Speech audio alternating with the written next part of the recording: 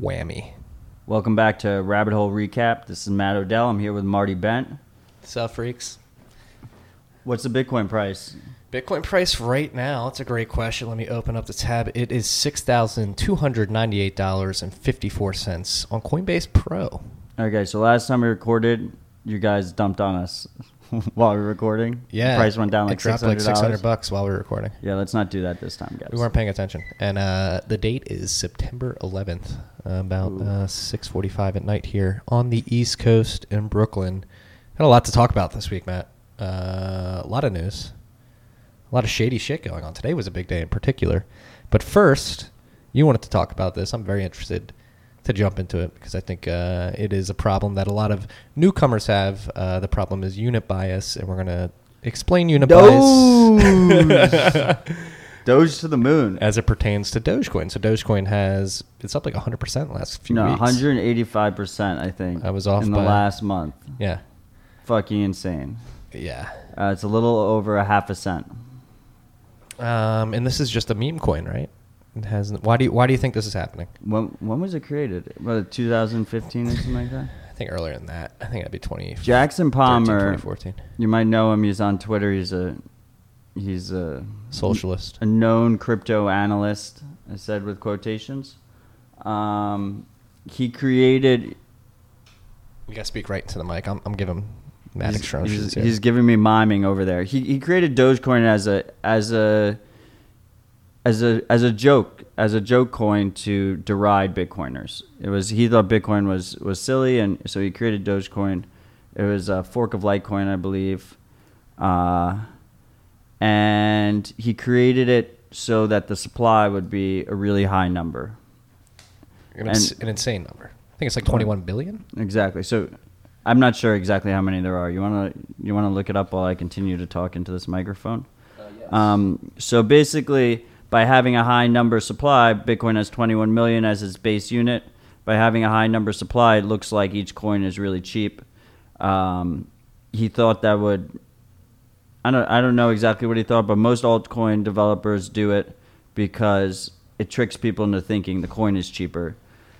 He would say it's out of better intentions than that. The year 2050 supply, according to OnChainFX, is 280 million. That's a lot of commas. 53,000. Yeah. 280 million. Not even a billion. Not 100 billion. That's 280 billion. Oh, billion. I thought that last comma was a period. It's 280 billion. The current market cap is like 500 million.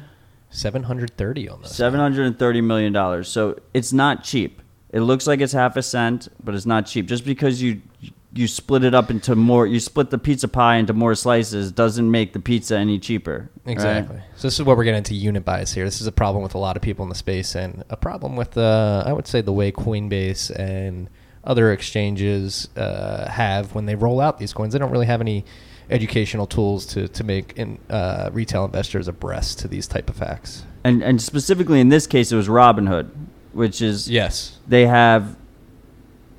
Out of all the retail avenues, they probably have the least educated people since it's a traditional equities platform. It's a traditional stock platform. It's not for Bitcoin traders or crypto traders. On a Robinhood side note here, they actually just got called out today in a publication. I forget which one it is, by giving high-frequency traders data to trade against their users against. It's a nice monetization strategy. It really is. So basically, you have all these uneducated retail. They see the price per coin is under a cent per coin, and they think that's cheap because they don't understand that they split the pie into more pieces, and they have this awesome troll box on Robinhood. I didn't know Robinhood had a troll box. Where they're inciting everyone. They're like, oh, Doge to $5, Doge to $10, we're going to the moon, and you got all the memes and stuff. And meanwhile, you have Jackson Palmer here who's trying to make fun of Bitcoin, doesn't own any Doge, presumably, and he can't do anything to stop it. No. He's like created this little virus that he can't do anything. And he's one of the more patronizing members of the community. We don't say community. He's one of the more patronizing cryptocurrency enthusiasts out there. Meanwhile, his creation is going to cost retail a shit ton of money. Yeah, and he's got some socialist views, which I don't really find that acceptable in today's day and age, but that's a conversation for another time. So, but anyway, these altcoins, right? You never see an altcoin. You very rarely see an altcoin with less than 21 million supply. It's a common technique. Litecoin used it. You know, a lesser so. They have like an 84 million four coin times supply. the supply, a quarter of the block time. Ethereum did it. They have 101 million supply, right? So that's over 5 times Bitcoin's. They all do. Ripple does it to a huge extent, and the main reason is it's easier to pump their bags to retail if each coin looks cheaper. So just keep that in mind. Yeah, and there was something coupled with the Robinhood news as well. Didn't they have like Doge Ethereum? Doge Ethereum, yeah. Yeah, that's just a bullshit pump and dump kind of thing. Yeah, be careful of if you guys are newer to this space. Be careful of the big announcements that come out.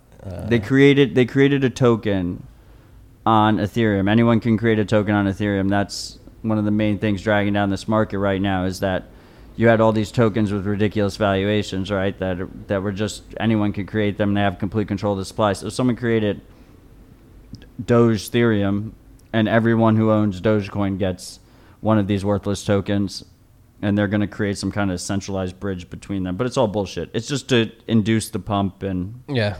So Doge pumped. Don't buy it. Don't short it. Just yeah, definitely don't short feel it free to either. meme it. I kind of like the memes, the Tamoon memes. They're fun. They have a little one with a dog. That We has got a nice Doge dog looking at us right now as we record. There is a Doge dog in here that's completely unrelated to us. Completely unrelated to us. Yeah, so be careful out there. Be careful of unit bias when you're dissecting this stuff, and you should really only care about Bitcoin, in my opinion. But on to the next topic, which is the SEC. Was it 10 or 20 day suspension of the ETN that the Swedish exchange offers? The exchange traded note. There's a Swedish exchange. I forget the name off the top of my head. Most recently, Fidelity gave their clients access to this vehicle. But it's the Stockholm Nasdaq. I think. It's the Stockholm Nasdaq. It's on the Stockholm Nasdaq. And there's it's two CoinShares. Yeah, it's CoinShares, and there's two. I think there's an Ethereum product too that got suspended as well. I don't think there was an. No, I'm I pretty think it was sure two. there wasn't. All right, it was two different Bitcoin products then. Yeah, I don't think there was any Ethereum products yet. Yeah, they get suspended for 20 days, I believe, or 10 days maybe even. But the reason for the suspension was the inability of the people selling the note, The broker dealers, to correctly categorize the note. They were labeling it under different types of commodities categories. Yeah, I believe. they weren't filing their paperwork correctly. Yeah. And the SEC didn't want them to have an excuse for that. Yeah. So, It's basically non-news. Non-news. But it's just funny that Doge is pumping on Robinhood while while this is going the broker-dealers can't figure it out. Okay. So that's a short one. We'll go into the third one. Big story in the Wall Street Journal today. I think it really highlighted the incompetence of some of these ICO funds in particular that we're seeing out of Silicon Valley. It was an expose on Polychain in particular. And Matt, I don't know if you read the whole thing, but there's some pretty incriminating lines. Like, these guys are shooting from the hip, and the best part of the article is the pictures. The pictures are incredible. There's a make sure you look at the wardrobe.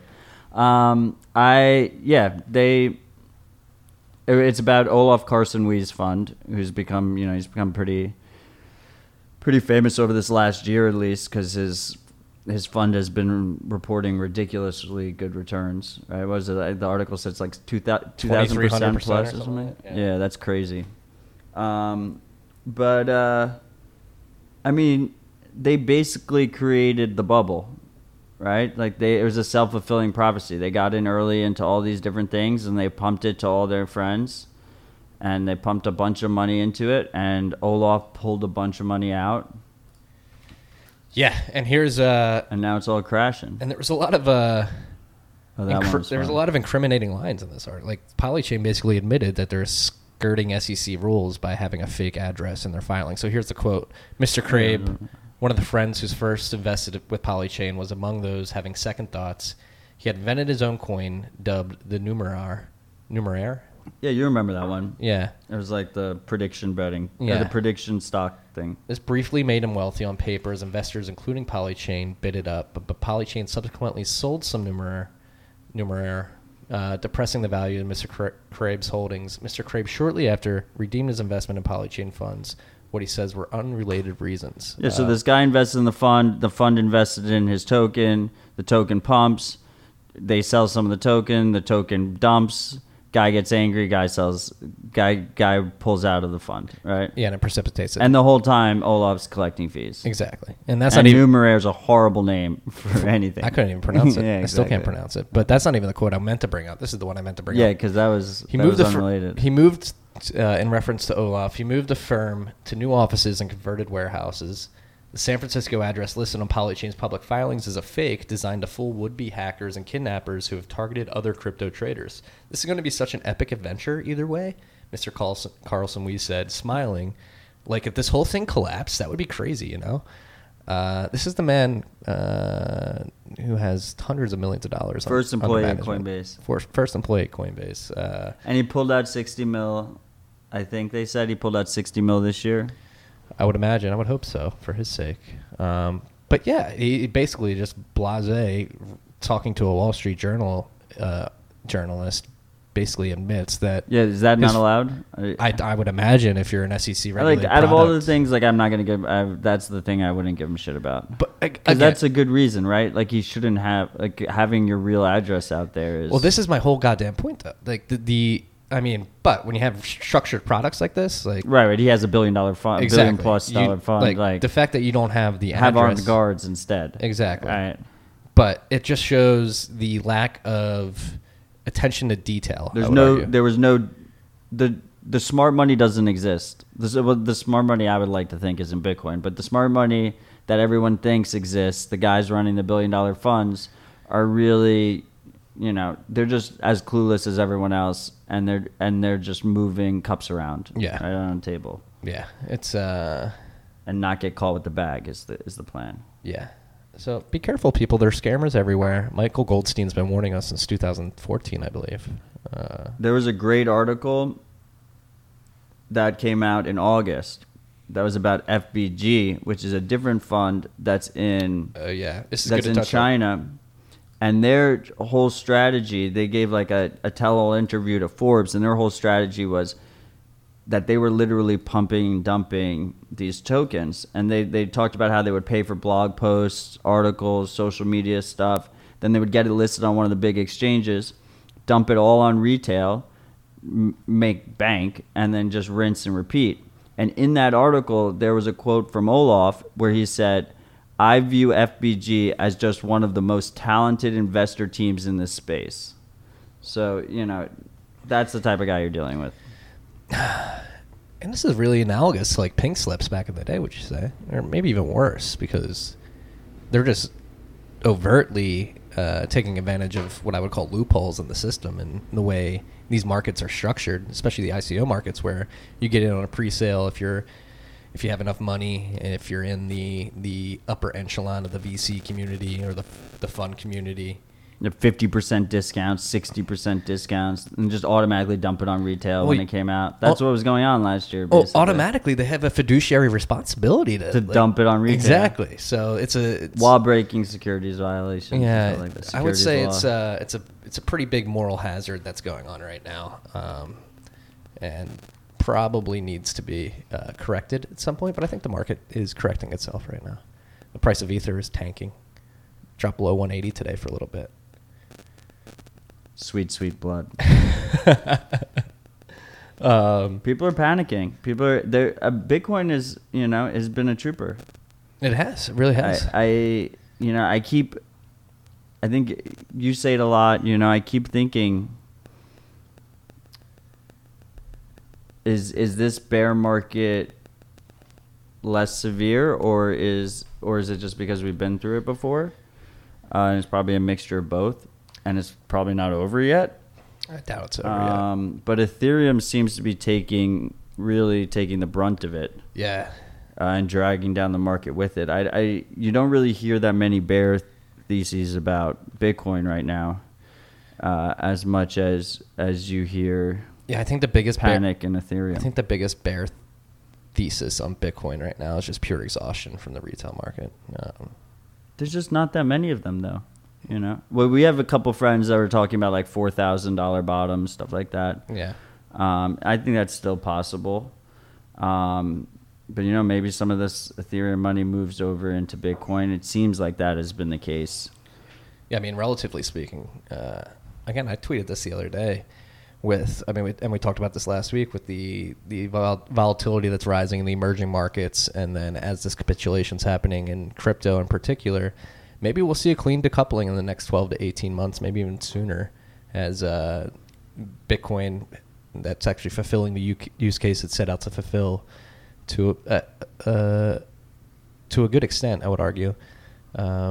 Like these people in the emerging markets are not going to be able to deal with these shitcoins. They're going to be like, all right, I want the thing that is dependable.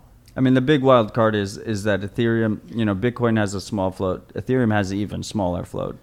So if the powers that be decide that, you know, that they're going to double down here and you know, continue to try and corner the market, then the price will bottom and then that decouple won't happen, right? Yeah. But the value prop of Bitcoin is clear, and that's not the case for anything else, really. You know, I mean, I'm not one to. I don't think that all coins are just gonna disappear, but I think most tokens will be negligible value. They'll be like basically worthless, and then most altcoins will get completely fucked, and some will survive. New ones will be born, and the whole cycle will just continue. You know, for a long time. It's a vicious cycle. It's a cycle though, and it probably will happen again. But Ethereum, man, I mean, we had the article about Vinny today calling the Bitcoin Oracle, even though he called the top at like $900, $1,000 last spring. You know, like you can call me the Ethereum Oracle because I called that Ethereum was a bad investment at like 30 cents during the ICO, and it crashed. So, you know, I'm clearly the Oracle. No, that's bullshit. I'm not the Oracle because that's ridiculous. It went to 1,500 in the meantime, you know, and that's when it's sitting 6x over where you called the top, you're not the fucking Oracle. That's true. Yeah, but I still think Ethereum is going down to negligible value. I think it'll drop below 100. I could see that. But it's not a prediction. It's just a thought. There's a lot of panic in the ICO sheets today. Yeah, I mean, well, this is another topic we can get to. There was a lot of panic in just like the ICO realm in general. I guess was it the SEC or the Department of Justice came out with a statement? Yeah, RE Coin and Diamond Coin. There was a case, right? Yeah, there was a case, but then I think there was another overarching comment, just like, "Hey, that securities laws apply." And I think didn't we all know that? Like, obviously. Yes, but if you look into the nitty gritty, it's not as bearish as initially thought. Like, I think the comment actually, when you read into the fine print, said we are going to let juries decide if securities law applies. What, juries? Yes. Oh, I thought you said Jerry's for a second. I was like, what's a jury? Juries, Jerry. Yeah. I got classic Philly. Yeah. We going to go get cheese. So they're gonna it's a case by case basis. I would think so. Which is but that's kind of what we thought. Yeah. I mean, look, all these tokens were basically security tokens, and they were afraid they were going to fall under securities rules, which obviously they would. So they pretended they were utility tokens. Like a lot of them weren't actually ever conceived as utility tokens. They were literally just a way to extract money from retail, but they pretended, you know, like something like Civic, talking about Vinny, right? Is like that was a clear case for a security token. The token is completely useless in the system. It's unnecessary. It shouldn't have any value. But he pretended it was a utility token. He gave the argument of a utility token to sanction the sale, basically, right? It was a loophole-ish way of... Yeah, and then he came out a year later. Came out a year later and said, hey, the token's worthless. I've been looking for that. Have you found that? I haven't found it. I saw it. It was on Twitter, right? Yeah. He probably took it off for good reason. Okay, if you know the point where Vinny said that Civic was unneeded, because we're pretty sure he said it somewhere, just send that in to us. You know, either DM or just blast it out there and tag us in there so we see it. That'd be great. That would be awesome. But yeah, speaking of... but there's just panic in ICOs, basically. Yeah, to sum it up. The capitulation is... And they have huge treasuries, and they want to dump them, and... Yeah. Didn't Dyer come out and say the ICO treasuries have probably 3.5% of total ETH supply? Well, the thing I would say is I think that Ethereum supply is extremely concentrated to begin with, right? Mm-hmm. So, all the arguments that Bitcoin supply is concentrated, I think Ethereum is even more.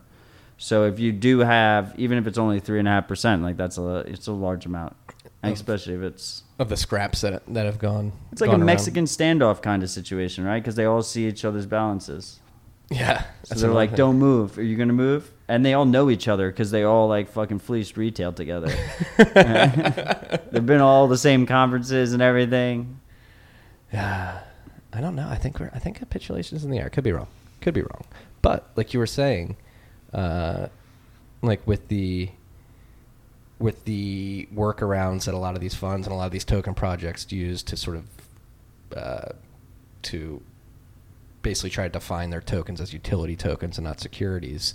There's something going on in the exchanges. This is a trend you've been following where a lot more exchanges are accepting proof of stake coins to stake on behalf of their customers. And this might bleed into some gray area where this action may drive a good case that these coins are actually securities offerings. Right. So, I think a lot of us have theorized for what... we still, to this day, don't really have established proof of stake chains. It's still very much a theoretical exercise. We do have things like Tezos and Cardano that's semi... They run a decent amount of value and they're like semi case studies, but like for instance, Ethereum hasn't switched over. None of the real major chains that conduct a lot of transactions, a lot of volume, are using proof of stake yet. So a lot of the arguments for and against proof of stake have been theoretical. Mm-hmm. And one of the arguments that a lot of us have theorized is that the incentives with proof of stake will lead to more centralization in the system. And that's because you have advantages when you control a larger pool of stakeable coins, right? Mm-hmm. Like not only do you get the benefits of cornering the supply that you normally get by holding a lot of coins, you also get that benefit of being the main point of securing the network, right? Mm-hmm. It's like you're not only are you one of the major coin holders, but you're also one of the major miners, and it goes hand in hand, mm-hmm. right? And a lot of times the major coin holders are exchanges, right? Because all the most users aren't taking their coins off exchange. Right, they're keeping on exchanges. We saw that with Coinbase when they were way more lax with their UTXOs. We knew how much they were holding. They were holding tons and tons of Bitcoin, tons and tons of Ethereum, and users are just very comfortable keeping them on exchanges. So the next conceivable step is that those exchanges then stake the user funds. So any funds you keep on exchange, then they go and they secure the network and get paid the reward for it. Coinbase has talked about it. They haven't released it yet as part of their rebranding with the whole Coinbase Pro thing, was that in Coinbase Pro they want to do stakeable deposits. Binance is already doing it with Neo. They allegedly, it seems they're doing it with Strat too, but with Neo at least they're paying their users the proportional amount. With Strat they're not. And then Gate.io, which I would never advise you ever use, it's a horrible exchange, is now allowing Tezos users who hold Tezos to stake their coins. Tezos even launch? Yeah, it's in beta net right now. Okay. I think that's part of the reason why Ethereum people are panicking. I mean, all these people, like, once you make it known that all you care about is like the latest and greatest bleeding edge, shiny thing, then there's all these other ones that you're competing with, right? They're competing with all the Ethereum. Ethereum's not competing with Bitcoin. Ethereum's competing with all the so-called Ethereum 2.0 projects, right? And Ethereum was pitched and sold as Bitcoin 2.0, but it can barely compete with Bitcoin v.16, so right. So they're actually competing with like all those Ethereum 2.0 projects. But I think that eventually what you'll see is these exchanges are going to offer you better rewards than if you than if you stake separately, right? Because they get all that extra influence, and they get you're more likely to trade on their platform and use their services and all this stuff. So I think the incentives of POS are set up in a way that, users will be inclined to go to exchanges because exchanges will pay them more money to keep their coins on those exchanges. Yeah, it's a pretty big incentive dilemma. People that are arguing for proof of stake find themselves in. It just makes the most sense. Like, this is what's going to happen. I mean, the other thing that's interesting about that is that, like, the legit exchange, like the so-called legit exchanges, like the ones that are regulated and stuff, like Coinbase and everything, they're not going to be able to compete with like the bucket shops of the world, like the Binances and the Bitfinexes and stuff, because they don't have to deal with all the regulations. So they can give you way more leverage and interest and this and that and all these different things. So then all of a sudden you have a network that, is controlled by even fewer exchanges than you would imagine before. And questionable exchanges, right? You have a network secured by exchanges that a lot of people that support these, like the statist branch of crypto, would disavow. They'd be like, oh my God, I can't believe Binance is securing 40% of Ethereum or something. That's crazy. Yeah. What is the argument against this? Let's steel man this. But the argument against this is that there will be decentralized ways for people who have less than 1,000 ETH to pool and stake their coins, so they won't use exchanges. But I think it's easier to use an exchange and it'll make you more money. So like most people will do that. Okay. Yeah, I would agree with that. Yeah, like most retail investors, again, probably aren't going to be able to do the step-by-step technical guidelines to. Yeah, Binance says like put your money in the account and then like you'll get more money than if you don't put your money in the account. Like people are going to do it, right? Yeah. So we'll wait to see how that plays out. I am still skeptical that they will ever transition to proof of stake. I don't think it's ever going to happen. Oh, I mean, if they do, it'll be way messier than people think, and I think it'll be a death knell for them. They're kind of stuck. If they don't, it's the same thing, though. If they don't, they're fucked because all the Ethereum 2.0 projects are coming out of the gate with proof of stake. But either way, like proof of stake currencies aren't probably going to go anywhere, aren't going to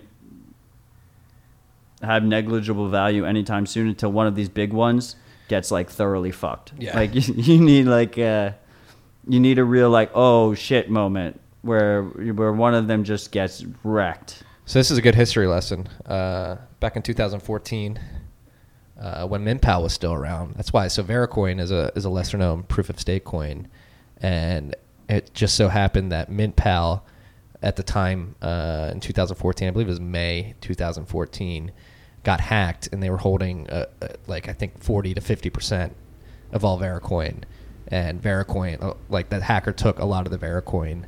So that was an instance where an exchange was holding most of the supply of this coin, and they had a hard fork because the hacker could have destroyed the network just because one exchange got hacked. But that was like one of the main arguments for the DAO rollback was that, oh, we're going to move to proof of stake and like, oh, we can't have like one bad person having 15% of the coin supply. Yeah. And then like the argument against that is, are you fucking kidding me? Like, why does your security threat model like involve like a person having 15% of the currency being able to compromise the whole thing? Seems, flawed. Yeah.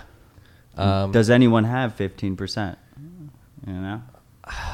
That's a good question. I don't know. Someone does. But yeah, so that's an interesting thing, interesting development that Matt wanted to expound upon. So something to be cautious of in the future, especially if you're bullish on proof of stake. I'm not, but I don't think any of our listeners really are. I just think it's something interesting to watch, especially since the exchanges tend to have a lot of power in this space. Mm-hmm. And this will amplify their power. We saw like a lot of the things that Jihan was playing and Bitmain was playing during SegWit 2x and SegWit in general, where, oh, are they going to activate on Litecoin or are they going to activate on Bitcoin? They were playing all the chains against each other, and we'll probably start seeing that with with the proof of stake coins on the exchanges. Yeah. So speaking of exchange power, another news item this week: Gemini and Paxos. I think the news was way overblown than it actually is. So they came out with announcements that they have approved stablecoins, U.S. dollar-backed stablecoins. Gemini is using the ERC20 token. I'm not positive how Paxos is doing it. Yeah, I'm not sure how they're doing it. I don't think they are using it probably. Because the Ethereum people haven't been talking about it as much. Yeah, so not sure, but anyway, just either way, they're both bullshit. So let's describe what happened. Well, so first of all, you have two different types of stable coins, right? You have the algorithmic stable coins that take a basket of goods and try to they use cryptographic goods, right? Tokens. But like whether they're tokens or Bitcoin or Ethereum, they have like some like something cryptocurrency backing it that at least you can prove it in a blockchain, right? Mm-hmm. And then you have the actual asset-backed ones, which are basically U.S. dollars in a bank account, which is what Tether uses, which is the number one stable coin. And basically in that situation, you have a central party that controls the whole system, and you're trusting them to hold it in the bank account for you, right? Yep. So that's just like basically all security tokens are that same model, whether it's U.S. dollars in a bank account or the Empire State Building split, 5 billion ways. It's no matter what, you have a trusted third party or gold. The big ones, there's a lot of gold ones, like bullshit gold tokens, and you're trusting a third party to back that asset. Yeah, to collateralize that. Right. In this case, it's Gemini and Paxos. I think Paxos is working with ItBit. Mm-hmm. So these entities are regulated entities, and one of the reasons people are excited about it is because we have a regulated alternative to Tether, right? Mm-hmm. The main value prop of Tether is that it's not regulated, right? So Gemini needs to follow all KYC, AML laws. They can freeze your funds at will. They can block. Like you're using PayPal. That is more expensive because it's on a fucking blockchain, and it could get blocked and seized and all this. It doesn't compete with Bitcoin. It doesn't compete with Tether. It competes with like storing fiat on Coinbase or using Cash App to send money to someone, right? Yeah. Like theoretically, you can use it in like an Ethereum smart contract, which is what people are excited about. You can have, but I think that any of these systems that and designs that have to enforce KYC, AML, and you're providing identification and your funds can be blocked at will, like destroys that whole main value prop. And you'll have competitors like Tether or whatever, the next Tether that comes after it, that are going to compete with you, and they're always going to do better. Yeah, but it's interesting how crazy people went over this news. It was like, oh my God, this is the biggest news for Ethereum in a while. Well, it's because people love the Tether FUD, mm-hmm. and they think this could compete with Tether. The main risk of Tether, well, you have two main risks. You have to trust them. I don't use Tether. I would never use Tether. As a Bitcoiner, it like goes against everything I believe in. The biggest value prop for these stable coins is trading, right? Like just being able to have. The biggest value prop for Tether specifically is that traders who are afraid that like Bitcoin or Ethereum are going to go down, but don't want to expose their identity or pay taxes or stuff like that, they go into Tether. It's like we had all these exchanges. Remember in 2014, 2015, it was so hard to have a USD access point for your shitcoin exchange, right? Yeah. It was like impossible. Like very few. That's one of the reasons Mt. Gox was so big, and when it fell, it was so bad, was that there were so few exchanges could get US dollar bank accounts, right? So like basically the Tether philosophy is if you have a bunch of rich people have dollars in their regular bank account, like not a business bank account that takes deposits every day, right? And the Tether only gets bought for Bitcoin and sold for Bitcoin, so it never touches the actual real financial system.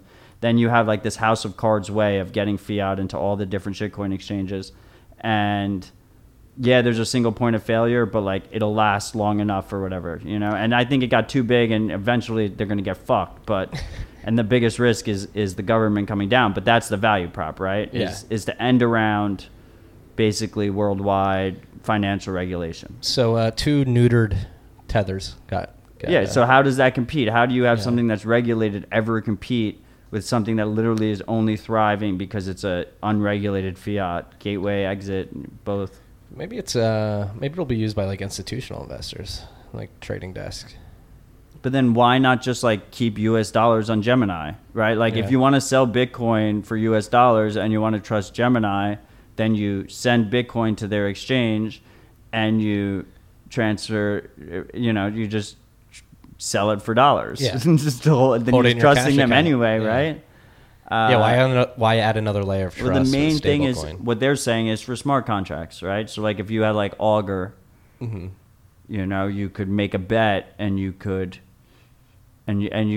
Lock up. denominate it in US dollars through the Gemini USD. But like that's bullshit, right? Because the government's not going to let you bet on things that are illegal through Augur using this regulated product. Like they might in the beginning, Mm-hmm. and then everyone gets fucked. who's using it. I don't know. Like they might, but that's the same theory. It's like the same Ethereum project theory, which is break all the laws now, take no precautions, and then just beg the regulators, please fucking spare me. Don't, It's worked do up to this anything. point. I don't know. It's worked up to this point. I mean, today, that's what we're talking about, right? Like, it's the house of cards that is built without any real protections, and this is what happens. Is like the U.S.'s big dick just comes down hard. Yeah, U.S. filled with big dicks. But no, it'll be interesting to see how it plays out. When does it launch? Do we know? I don't fucking know. I don't know either. Soon. That's- 2 weeks. 2 weeks. The, You heard it here first. the long-time Bitcoiners will know we're still waiting. Litecoin's supposed to get added to Mt. Gox in 2 weeks. that was the big one. That was another thing. Like Stellar's been big in the news this week too. A lot of partnerships. Why doesn't Jed McCaleb get more shit? So Jeb was He was the original owner of Mt. Gox. and one of the Ripple co-founders. Oh yes, right?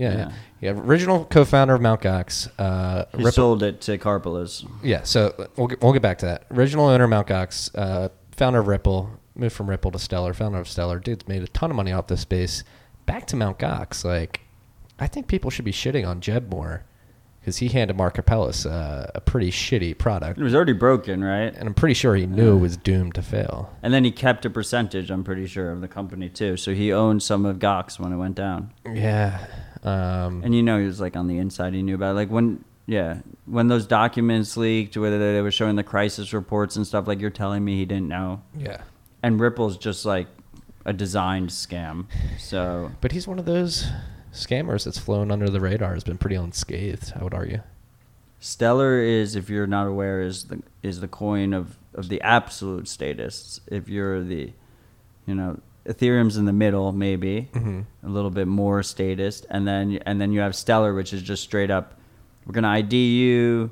It's gonna basically be like PayPal 2.0, maybe slightly better. Yeah. Right, and we're gonna control the whole supply, and Stripe's gonna have like 15%. Yeah, They doesn't invest Stripe in have the like seed $3 round. billion or Yeah, something they like that? invested in the seed round, and Stellar is the same bullshit as Doge, where they just you make your base unit a ridiculously large supply number, and like we could split Bitcoin up into 200 billion pieces. That it's the same amount of Bitcoin, it's the same ledger, and you would think it was cheaper, but there's no reason to do that. That's just dishonest. That's Yes. just bullshit. Yeah.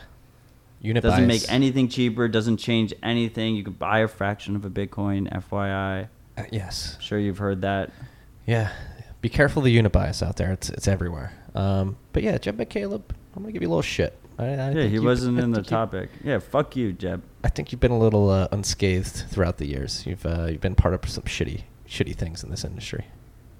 Quotes industry. I think people gave him a lot more shit, and then when he like fucked over the Ripple guys and was like, "I'm gonna dump all my funds on you," we all, All right, Jeb. He kind of was like, there's like a lot of worse people. That's funny. That's Yeah. true. Yeah. Like he tried to dump all of his Ripple because they have a huge pre-mine, and he got a huge element of the pre-mine. And so when he wanted to quit Ripple and create Stellar, which was a direct copy, by the way, of Ripple, he was like, the ethical thing to do is I'm going to announce to everyone that holds Ripple that I'm going to dump all of my Ripple, and the price just fucking crashed. And then they locked him up. They locked up his funds. That's when everyone really, I mean, we knew, but that's when a lot of people realized for the first time, they're like, oh shit, Ripple can just block your funds because they froze them. They were like Bitstamp, you can't sell them or whatever it was. Yeah. Completely Craziness. centralized. All right. Next But topic. he deserves more shit. You're right. Yeah, he does. Back to Bitcoin. Again, a light reminder that Bitcoin Core version 0.17 is getting the beta release. No, Release Candidate 3 just came out. Release Candidate 3 just came out. So you can download that, test that out. Test it out if you're a developer. Help with the testing. If you're looking to get in and sort of you've been looking to contribute, you don't know how. Maybe testing can be your jump into the shallow end. There's literally nothing. If you have no Bitcoin on it, you just run the software. Yeah. Fuck around with it. Yeah. And then is this the last topic already? No, I think you skipped a couple of things. What do you think is the last topic?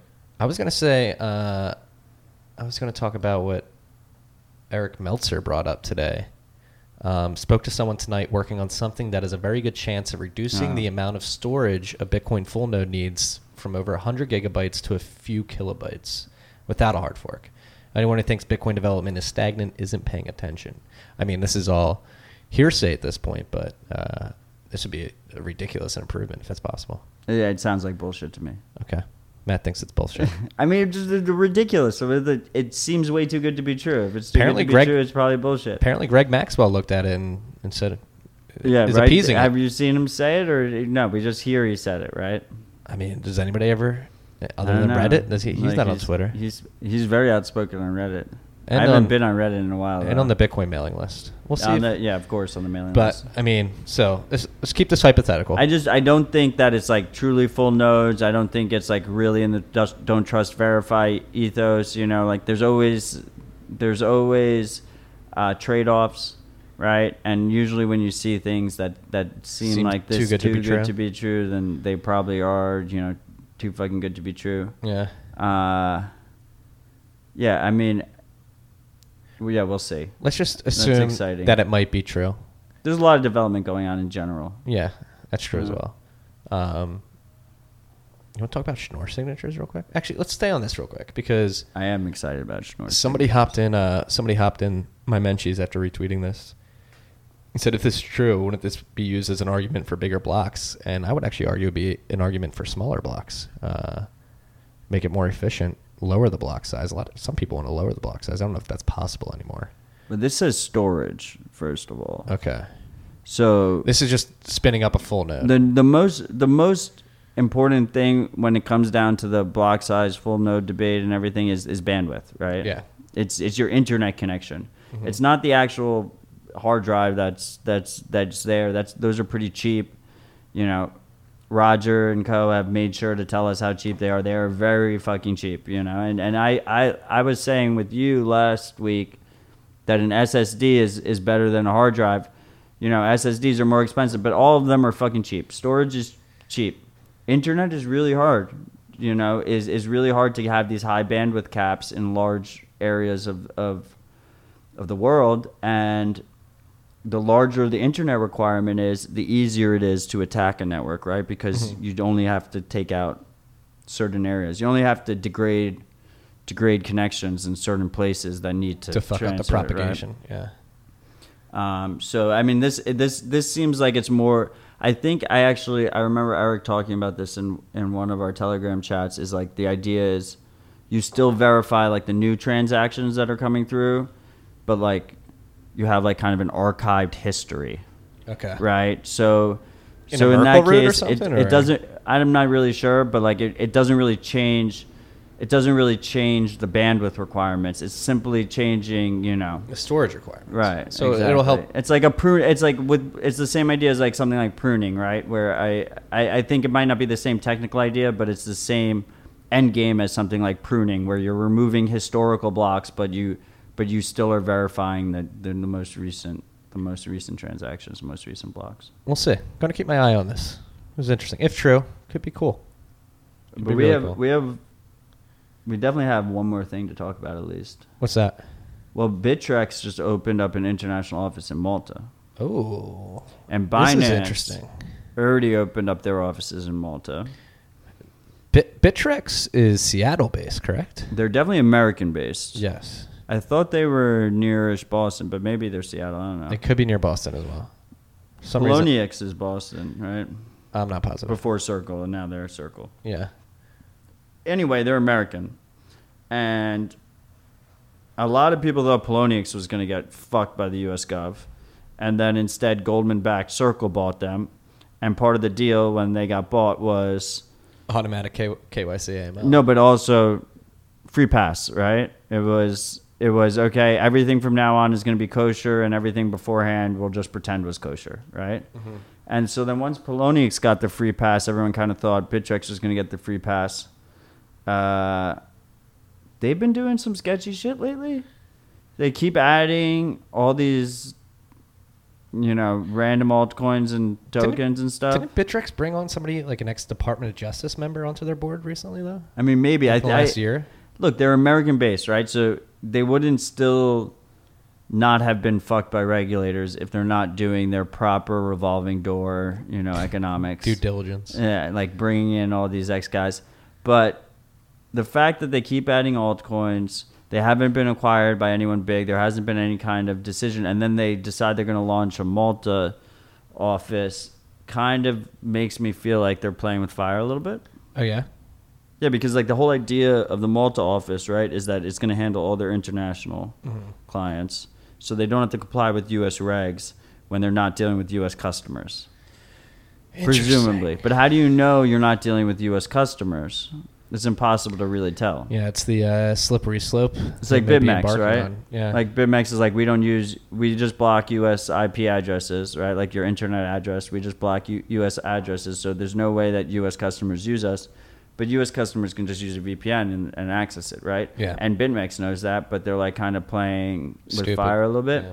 And that's what Bittrex seems to be doing. It's it's regulatory arbitrage. They want to get away from the American regulations and move into Malta, which is known for they have pro gambling regulations. They pass their own cryptocurrency regulations to attract cryptocurrency businesses there. Very laissez-faire in Malta.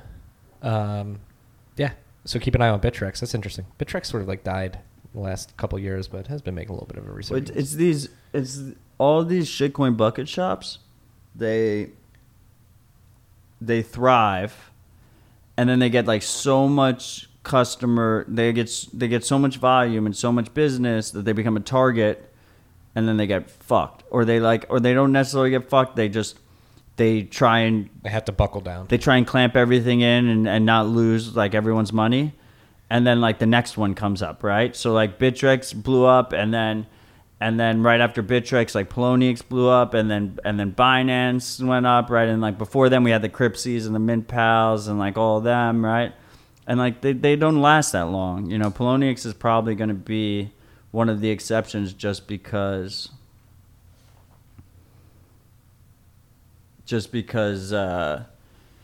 they got bought by Goldman, right? I mean, Goldman backed Circle, but like Circle is There's like 6 completely degrees of legitimate. separation here. So they got like an extra deal there. But yeah, I mean, look, we live in a global age. All these services can be served up on a website from basically anywhere in the world to billions of people. And the U.S. government has historically, the way they've enforced these rules have been by severing financial connections. And now that you have Bitcoin and I hate saying it, but like things like Tether, right?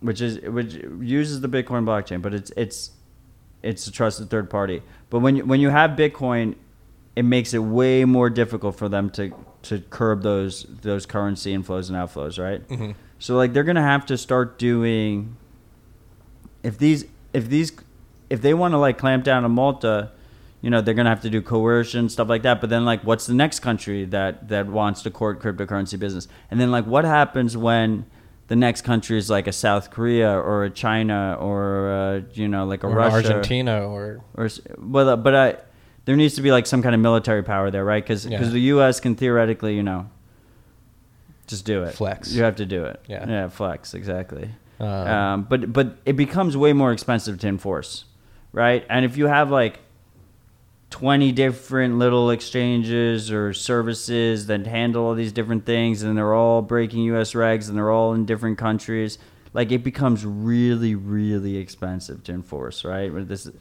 Yeah, and Bitcoin is like a hydra. So you'll try and shut it down in one area and it'll completely pop up somewhere else. So yeah, now Malta's getting these tax dollars, right? Like now whatever their tax rate is probably like super low, but even if it's 10%, like that's 10% more that they're getting from Bittrex or Binance than China or the United States are getting, right? Because it's actually kind of interesting that they got Binance and Bittrex, because Bittrex is the American exchange and then Binance is the Chinese exchange. And there's like two different sides of the coin, but they're both scaring away businesses. So we're seeing the Laffer curve play out in cryptocurrencies, exactly. looking for lenient tax burdens. Yeah, so that's interesting. We'll follow that. I didn't know that they opened a Malta office. That's a new one. Yeah, it's quite exciting. Quite exciting. Richie Lee. Congratulations. And then there was Bloomberg released a hit piece against Malta today saying how Malta sold its soul to the devil. Of crypto? Of its their main business that they've been doing is they sell citizenship to like Russian oligarchs and rich people. Mm-hmm. So you could buy like citizenship for like $400K and like with an investment in real estate there too. And then they're like all their banking laws are really lax. So they have gaming, a lot of poker. Yeah, and all like sports betting and stuff like that is run out of there. And cryptocurrency they have. It all kind of goes hand in hand. The statists don't like freedom. And they're in the EU technically, so they have access to the whole EU market, which is that's the key, right? The key is that they like kind of weaseled their way into the EU, and then they were like, "Fuck you." How did that small of a country weasel their way into the EU? And because when they got added, the EU was like in their like lovey phase where they were like, "Let's add everyone," like they added all the Baltic countries. Yeah, it's actually my favorite book on talking about countries getting added to the EU. It's only a couple chapters, but Boomerang by Michael Lewis. The way Italy and Greece got into the EU is pretty laughable. Apparently, Goldman Sachs helped them cook their books to get their debt to GDP ratios at a palatable balance sheet ratio to get entrance into the EU. And less than a decade later, they were pretty much bringing down the rest of the Eurozone. But that's another topic. Last topic of the day. We didn't write this down, but we should talk about it. We talked about it, I believe, 2 or 3 episodes ago. Laurent PM, he's been putting out this 4-part series. We talked about the first one, and basically how we should be measuring the power expended by Bitcoin mining in different ways. We should not be basically coming to this number by the cost per transaction or the amount of energy needed per transaction. There's more detail to it. Go back a couple episodes and listen to that. Since that episode, he's released 2 parts. One, the yin and yang of Bitcoin mining, or POW, which is miners and hodlers. And then the third one was cliffhangers, where he got into this concept of Satoshi's cliff. Highly recommend you guys go check those out. High level, I wrote about it in the newsletter today, Marty's Bent. Go subscribe if you haven't already. The price performance ratio is a metric that is typically used to measure the ratio of the price of a product to its performance. And performance metrics differ depending on what product you're talking about, but we can apply this concept to Bitcoin and mining in particular. And it really tries to illustrate the difference between old and new products. And the way Laurent broke this down is that every new block is essentially a new product. And basically what you do is you track the UTXO set after each block that's mined. measure its performance by using the number of Bitcoin days secured per block, or number of Bitcoin days secured that a block has accumulated, and once you run the numbers, you have an observable yin yang, which is discovered, which again is miners and hodlers. And what Laurent found when he went to go make this ratio is that Bitcoin mining and the economic activity on the network is becoming more and more efficient over time. Basically, the idea keeps coming back to that every new block is really securing every transaction that's ever happened. Exactly. Right? So you basically amortize that, right? Yes. And the concept of viewing every new block as a new product is something very interesting. And then the third part, it really raised more questions than answers, and he dove into Satoshi's Cliff. He's basically creating a thought experiment to attempt to measure the cumulative effect of POW and the effect of increasing hash rate on old blocks.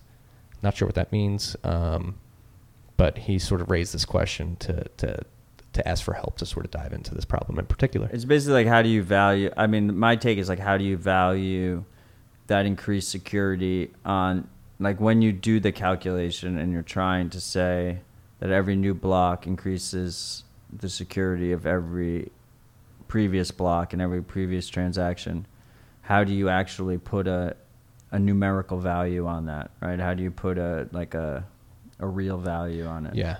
So it's because the value's there. It's definitely there. It's just finding out what metrics to use. How you calculate it. Yeah. So Laurent, thank you for writing the series. Great dude. Very thought-provoking. Really and smart. And really sort of driving legitimacy into. And I think if these metrics come to fruition and they're found to be useful, it really helps Bitcoiners and people in this space refute FUD, especially when it comes to energy consumption and Bitcoin mining. We're 56 minutes in. Final thought of the newsletter today was I watched Logan last night. It was a great movie.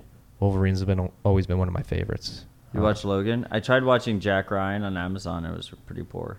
I've heard mixed reviews about Jack Ryan. I like John Krasinski. That's who's in it, right? Yeah. He was in that Quiet movie where they were really quiet. More famously known for with The his Office. Wife. And he was in it with his wife. What's her name? I don't know. I'm going to say Pam. I only know Pam as his wife. No, it's not Pam. No, it's not Pam. She's famous too. It was a pretty good movie. It was very quiet. It was Quiet Place, it was called. Interesting. But Jack Ryan, don't watch. I don't like it. Logan? Or watch it. Don't trust verify. Let me know how much you liked it. Logan was pretty good. Long movie. You didn't dump on us. I appreciate that. Where are we at now? We're basically even. What did we say we were at in the beginning? We're in the 6.3 almost. 6.298. I have $6,328. Yeah, we went up a little bit. So thanks for not dumping on us. Ethereum hasn't completely capitulated while we were recording. Nice. In due time. And anything we're gonna end on here? Do you have any closing thoughts? Vinny's not the Bitcoin oracle. Definitely not. Yeah, I think that's. I would say it's getting hard to write every day. That's what I'll say. You're almost at a year, right? Oh, I'm way over a year. If you don't subscribe to Marty's Marty's newsletter, like make sure you subscribe to it. It's the best newsletter there is. It's fantastic for me because like I have a newsletter within the product suite of this podcast where I don't do any work. I just read it every day. It's fantastic. Thank you. Marty's looking for a new logo for, we both kind of are for Tales from the Crypt. So that would be, if any of you guys are designers, like you want to earn some extra Bitcoin, like reach out to us. I got to sidebar that with you. I think I found somebody. No, he thinks he found someone. So, if you want to get us a nice like rabbit hole recap, you can get us a nice one that looks like that. Maybe we'll pay you some Macallan or some Bitcoin. Yeah. And just know that the Bitcoin thesis like holds true. Like Bitcoin is always gonna have peaks and valleys, and there's always gonna be a bubble and a bust. Mm-hmm. And not always, but I think there will always for the first few to probably maybe half a dozen decades. They'll just lessen, right? But like, how can you ever like Bitcoin will be more stable, right? But will it ever be Yeah, probably. I guess like when you hit full saturation, but we're like We're a long time. way off. Yeah, Of that. Long way. So off. you'll always have these boom bust cycles, and you have to think long term. And I think we've both been very consistent in that. Is that just it's a long term play, and we remain ever so bullish. Remain steadfast. No, I'm just saying. Yeah. Writing. I'm trying not to be repetitive, so it's. Thank you, Laurent, for putting out your POW pieces because it's giving me a lot of fodder to write about. Oh yeah, no one was accusing you of being bear weary. I just don't like to turn down an opportunity to tell the bears to go fuck themselves and that they can't have my Bitcoin. Opportunity taken, and that was this week in the Rabbit Hole Recap. Cheers, guys. Thank you, freaks, for joining us. Peace and love. Oh, before peace and love. Oh shit! Make sure you We're rate, never gonna let them subscribe. leave. Make sure you rate, subscribe, and share. It really helps. Any platform that you use, hit that like button. Hit subscribe. Subscribe, unsubscribe, whatever you need to do. Yeah, the subscribe's a big deal. Yeah. Peace and love. We appreciate it, guys. Thanks. Deuces.